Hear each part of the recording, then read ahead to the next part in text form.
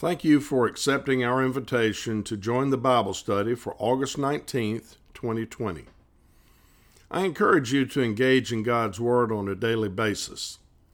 As Pastor Metz asked recently, if you received a letter from Jesus, would you just let it sit unopened?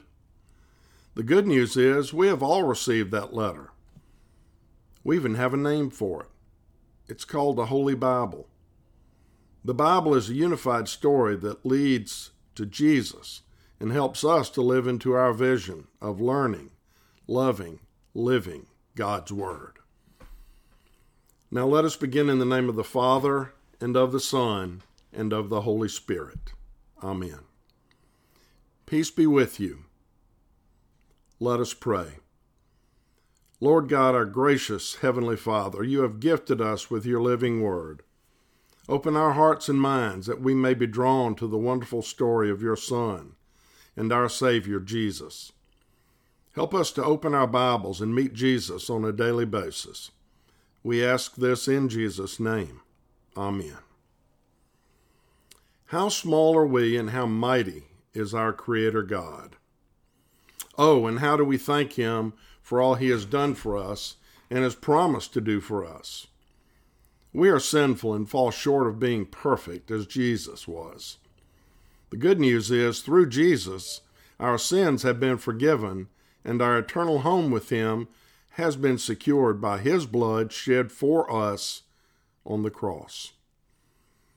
Two of the passages I'm using today point to the grace and mercy of God, and the third passage points to how to respond to God's grace and mercy. I use the Taking Faith Home bulletin insert for my daily scripture reading. The passages are related to the lectionary text for this coming Sunday. Today's reading reminded me of just how great our God is and how He does work for the good in every situation. Today's reading is the culmination of the story of Joseph and his brothers and his father. Joseph was 17 when he revealed his dreams of ruling over his brothers, and that seeded the hatred in most of his brothers that led them to sell Joseph into slavery in Egypt. Joseph was 39 years old when his brothers came to buy grain from him during the time of famine. God had a plan that would ultimately save his family, even though it took 22 years to be revealed. The culmination of Joseph's story is found in Genesis chapter 45, verses 1 through 15. And here's the reading. Then Joseph could no longer control himself before all his attendants, and he cried out, "Have everyone leave my presence!" So there was no one with Joseph when he made himself known to his brothers. And he wept so loudly the Egyptians heard him, and Pharaoh's household heard about it. Joseph said to his brothers, "I am Joseph. Is my father still living?" But his brothers were not able to answer him because they were terrified at his presence. Then Joseph said to his brothers, "Come close to me."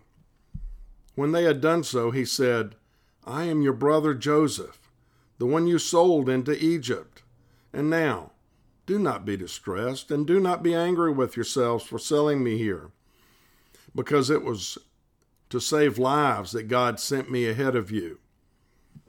For 2 years now there has been a famine in the land, and for the next 5 there will be no plowing and reaping. But God sent me ahead of you to preserve for you a remnant on earth, and to save your lives by a great deliverance. So then it was not you who sent me here, but God. He made me father to Pharaoh, lord of his entire household, and ruler of all Egypt. Now hurry back to my father and say to him, 'This is what your son Joseph says. God has made me lord of all Egypt.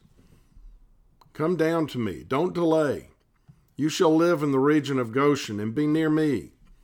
You, your children and grandchildren, your flocks and herds, and all you have. I will provide for you there, because 5 years of famine are still to come.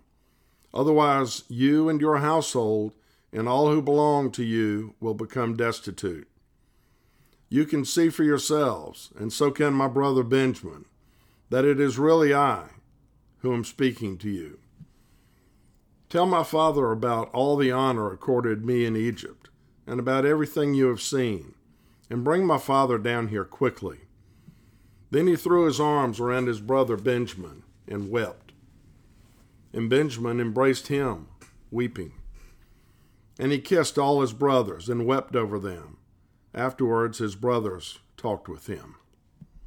Wow, what a culmination to a story. Another one of my personal favorites that describes God's greatness is found in Isaiah, chapter 40, verses 12 through 14. And here is the reading. "Who has measured the waters in the hollow of his hand, or the breadth of his hand marked off the heavens? Who has held the dust of the earth in a basket, or weighed the mountains on the scales and hills in a balance? Who can fathom the Spirit of the Lord, or instruct the Lord as his counselor? Whom did the Lord consult to enlighten him? And who taught him knowledge, or showed him the path of understanding?" Wow, how insignificant are we compared to all the vastness and beauty of God and his creation. Well, we may think we aren't insignificant, but God surely thought we were significant because he created us in his own image. How do we thank him for that? How do we thank him for creating us? Well, let me tell you a story. William Beebe, a naturalist, and then President Theodore Roosevelt used to spend time together at Roosevelt's home in Oyster Bay, New York. He called his home Sagamore Hill, and it was also known as the Summer White House.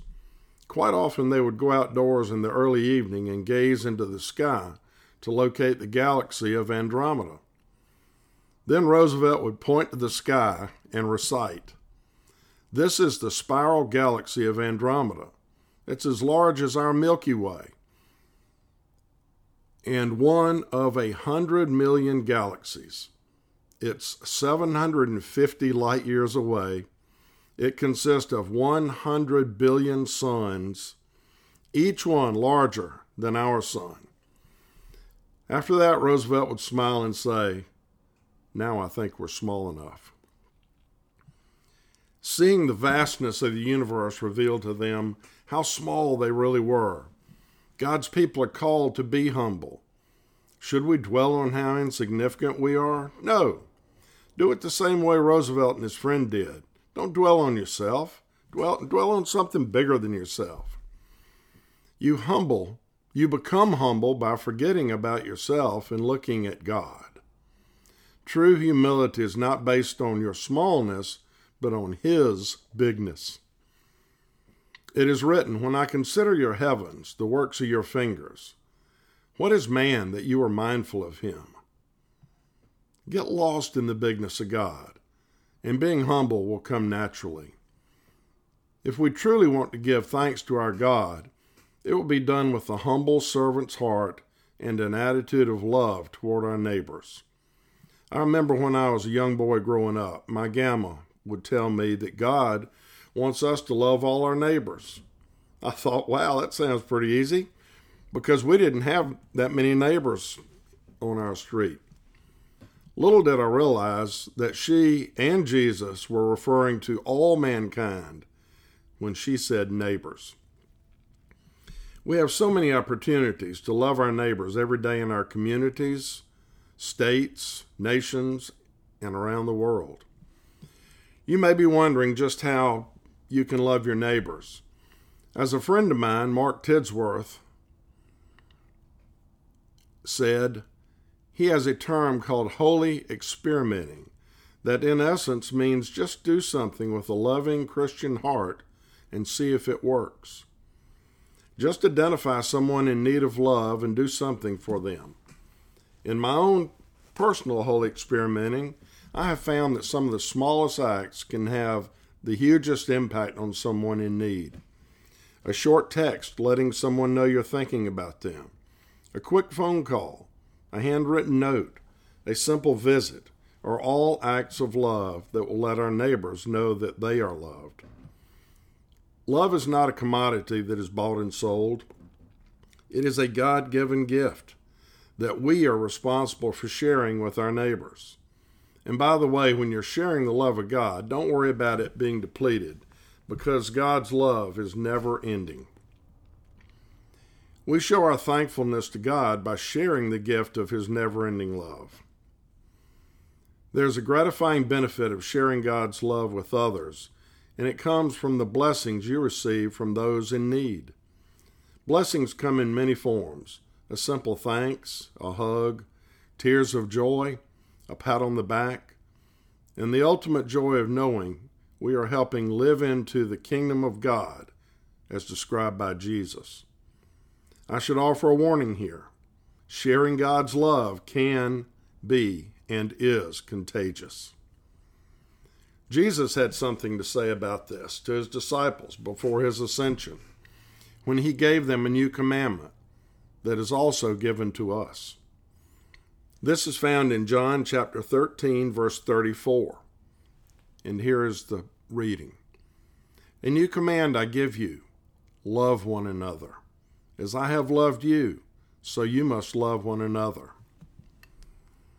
And I love this quote attributed to C.S. Lewis regarding your self-esteem. And here it is. Humility is not thinking less of yourself, but thinking of yourself less. If we follow this advice, it gives us much more time to think of others. Let us pray. Dear Heavenly Father, we appreciate the many opportunities you give us to return thanks to you by serving our neighbors. Often we see the need but turn a blind eye, and for that we ask your forgiveness. Let us be ever mindful of the needs of others and help us to do something about it. We ask this in Jesus' name. Amen. And now may God bless you with a servant's heart, so you will go in peace and serve the Lord.